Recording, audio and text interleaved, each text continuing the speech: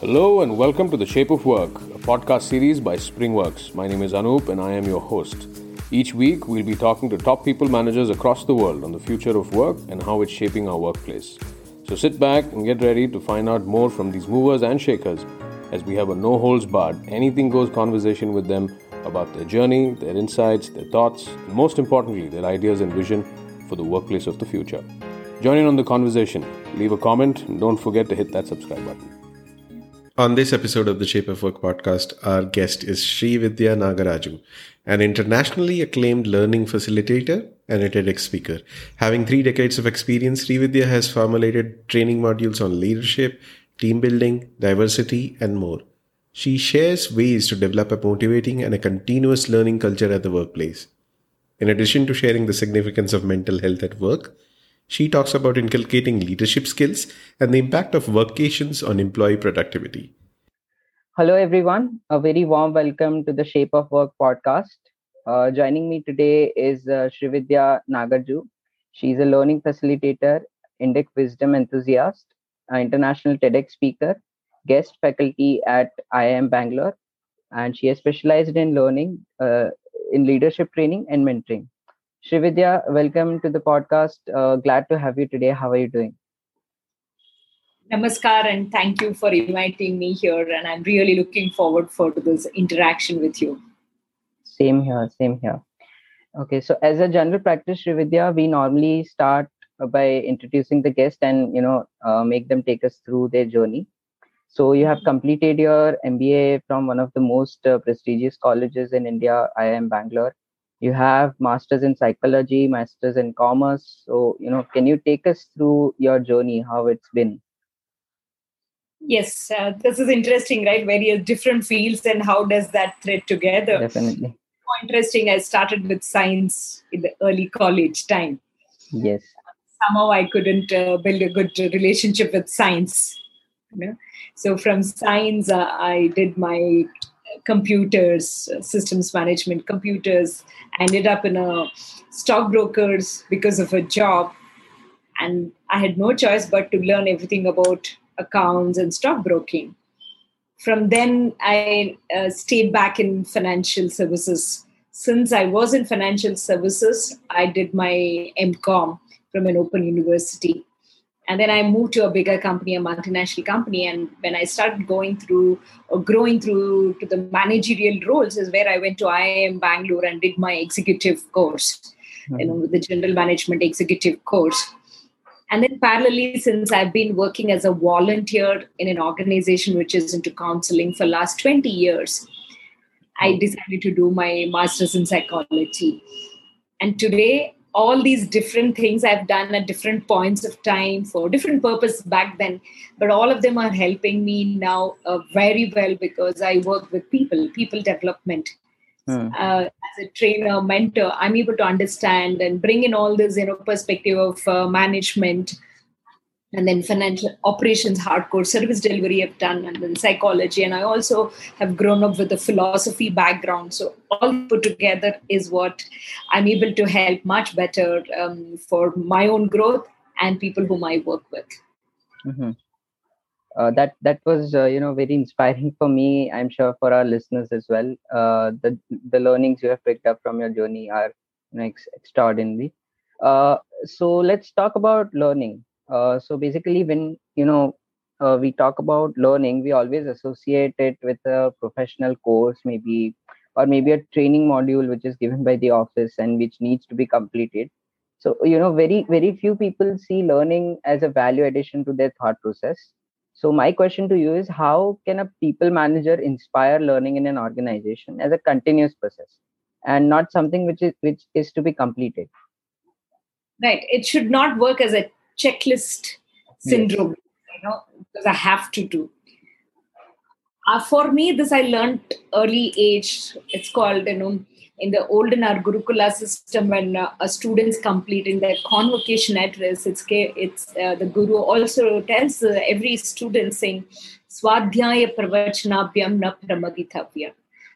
That means Svadhyaya, the self-learning, and Adhyapana, teaching. You should never stop. That's the significance it's given. It's not just saying keep doing it. You should never stop. that has definitely helped. And thanks to my mentors, so I've got into practice of adding learning as a goal. When I set my goal and your goals, I have a learning goal as well, not as a checklist, but for me to learn. That's one, every year something or the other. It need not be directly connected to our domain. Learning something totally different also helps. Sometimes I go learn magic to anything. Now, coming back as a people's manager, in addition to all this, every day, if we can start focusing on whatever I learned today, or any project completes, as a manager, if we can get everyone together and focus on what helped us to be successful, that means what went well, and perhaps what did not go well, and now what did we learn either ways, both from what went well and what did not go well. What is that we learn?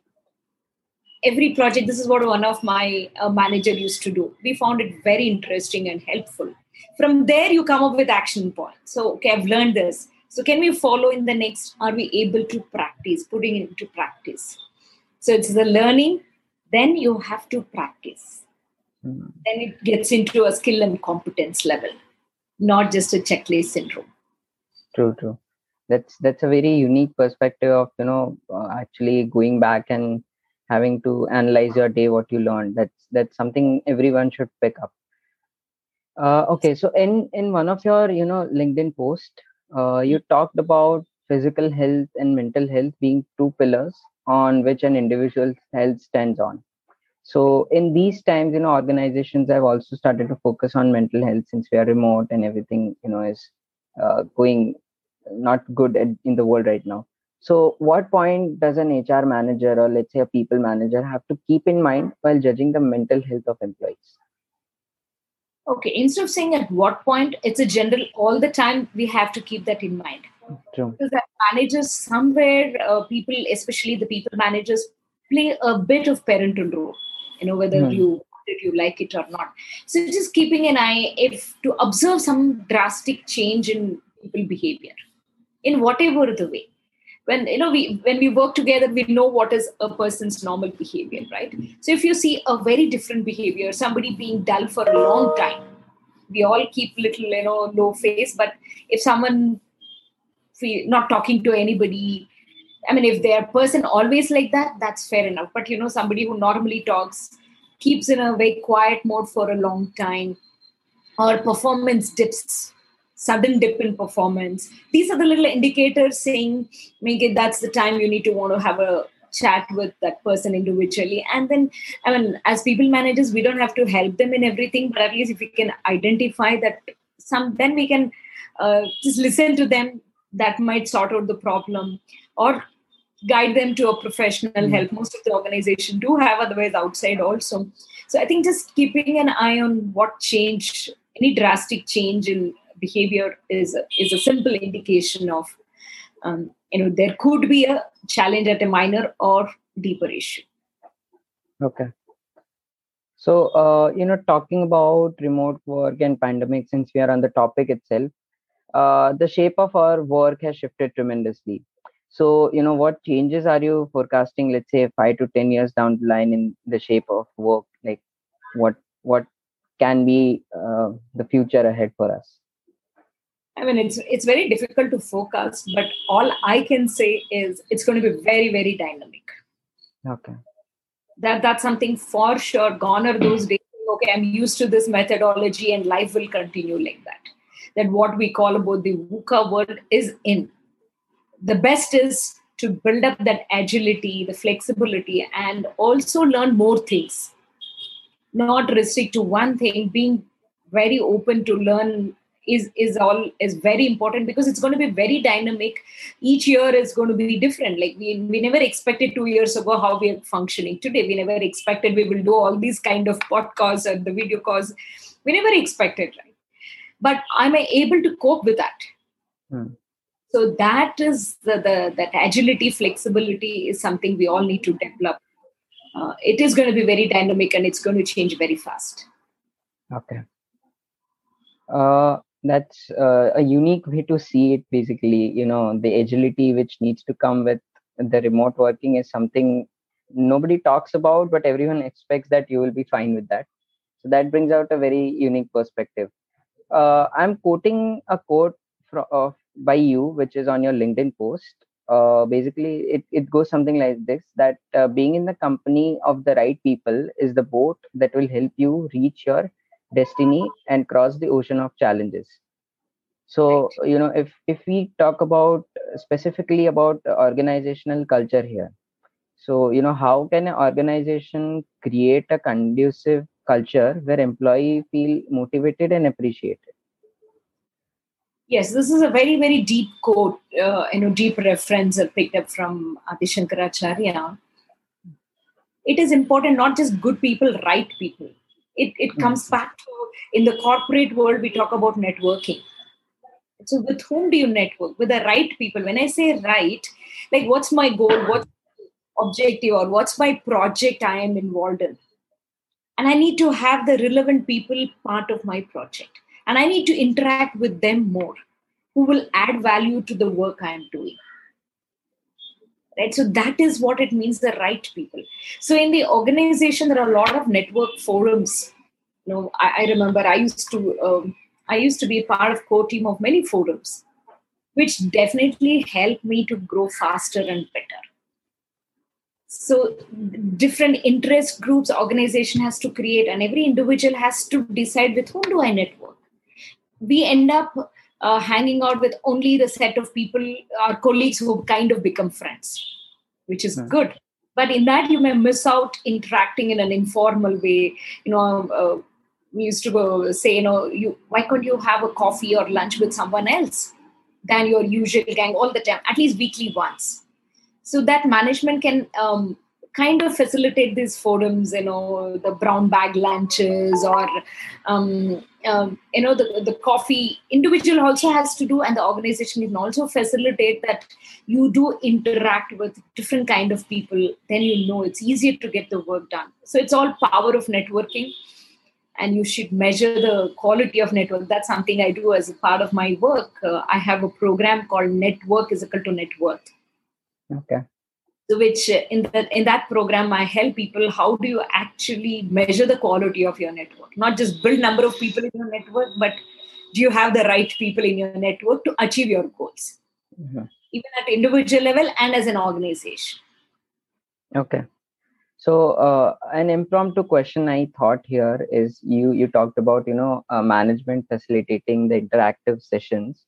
So, talking about earlier we had a conversation about remote work. So, a lot of companies are shifting to remote work. So, how can we ensure that interactions and flow of communication also stays there? It's not just a video call, not a mandatory activity as we spoke about earlier to join. Correct. Correct. I think this is a little challenging phase, because there used to be a lot of outings and so many different activities used to be there face to face. But now people like us are bringing such experience even at virtual. Hmm. Having a lighter time, Friday evenings, lighter time of even on a video call, not talking about work, but have some games. And in fact, we did a something called carnival, virtual carnival, for Hmm. one of our clients. So there are so ways, different ways we can engage even on online. Some days is weekly ones. Why not all the team instead of meeting, but have a lunch together, even virtually. But then you don't talk about the work. You end up talking something else. So Hmm. that builds the bonding and the networking with different teams. Once in a while with different teams, a coffee conversation, or lunch time, or some just lighter Friday evenings. Normally we used to have a lighter, whether it could be games or antakshari or whatever else. There are now so many options available, and people like us are trying to bring that to our clients, to see how we can bring in that George, what face to face was giving, to True. what extent we can bring it online. So there are multiple ways to do that. True. True. So, you talked about team meetings being a regular thing when we used to work in offices. So, you also conducted a workshop I saw on your LinkedIn post by sitting in nature and everything. So, there's this new concept called a workation, which is increasing in remote organizations. Basically, now that we have shifted to remote working, it really doesn't matter if we work from our home, or let's say maybe if I go to a place. So let's say, how do you think that this increases our thought process, this increases our productivity, or is it just something of an excuse to actually go and enjoy ourselves? I think it's not fair to generalize in saying this or this. It depends on how we leverage. Anything, it has its own pros and cons. Any situation, right? Yes, in fact, from what I heard from all our clients or the employees or the people with I mentor, the work has increased and not reduced because of because people are not able to draw the line of work hours and non-work hours. So it has only increased, and sometimes productivity has definitely gone up because you save on your commute time. So there have been a lot of advantage, but at the same time, not interacting with people. Sometimes it's very easier to get work done. It's up to us how we leverage it. Okay. That's why when I do some workshops, I go and try and sit in different places wherever possible. So it gives a different feel to my audience. That otherwise, seeing to go, same old background. So even that background that day, that's the feedback I got. I was sitting. Incidentally, I had an access to a nature place. Even the birds chirping added to the, that energy to the workshop. We all have. There is always a creativity can be brought in whatever the work we do. If you are passionate about it, if you're completely into it, you will bring automatically all possible creativity to make it interesting. True. That sounds good. Let's talk about leadership. So a good leader is the one who leads with an example and not authority. Can you give us some tips on how a people leader, inculcate these leadership qualities, and how does he identify that okay, he's a good fit to be a leader? Is it something he's born with, or is it something he has picked up at the later stage of his life? Okay, you have multiple aspects you have included in one question. Yes. Right? So you said, how does a leader pick up leadership qualities? There are multiple leadership qualities. Okay, before that, let me answer your other question. Is a leader born or can be developed? It can definitely be. Some leaders are born leaders, but I don't think that's a criteria. One can develop the leadership skills. It depends on how much you learn and what exposure do you have. That really helps. So now that we know we can learn, there are numerous leadership qualities one has to inculcate. Instead of discussing with all that, let me probably pick up one or two qualities which a leader can. As I said, a leader, whatever said and done, is a role model. Whether you like, you don't like. And when I say leader, I'm not talking about always a designated leader. All of us are actually leaders. We are leader because either some our younger friends or younger siblings will be following. Our parents will look up to us. So all of us are leaders because there is someone or the other looking up to us. Okay. In some cases, many people. So if you're in an organization, you're a designated leader. Your responsibility is even higher.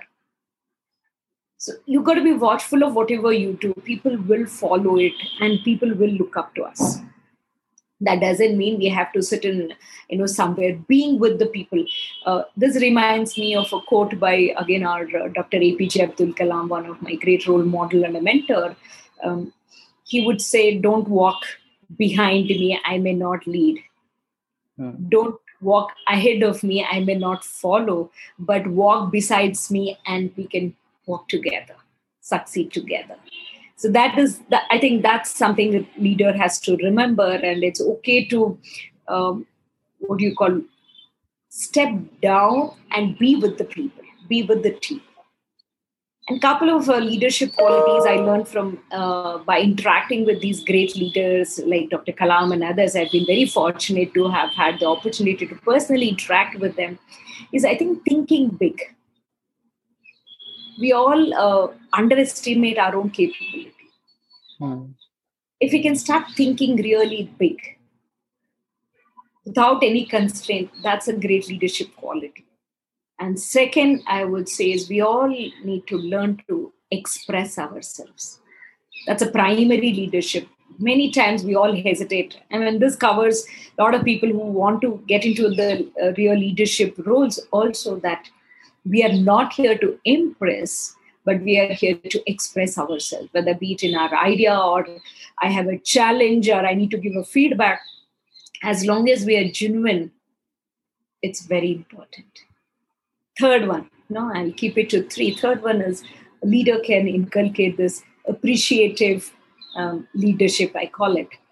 Yes. So if a leader can use that tool, which is free, but use it in the right way, I'm sure a leader will achieve a lot more than otherwise. A team will give much, much more. A right way of appreciation. Recently I delivered a talk on that itself. So these are the three things I've picked up. One can inculcate this, and I'm sure they will become a great leader, every one of us. That's very well put, especially the part where, appreciation is something everyone needs to pick up.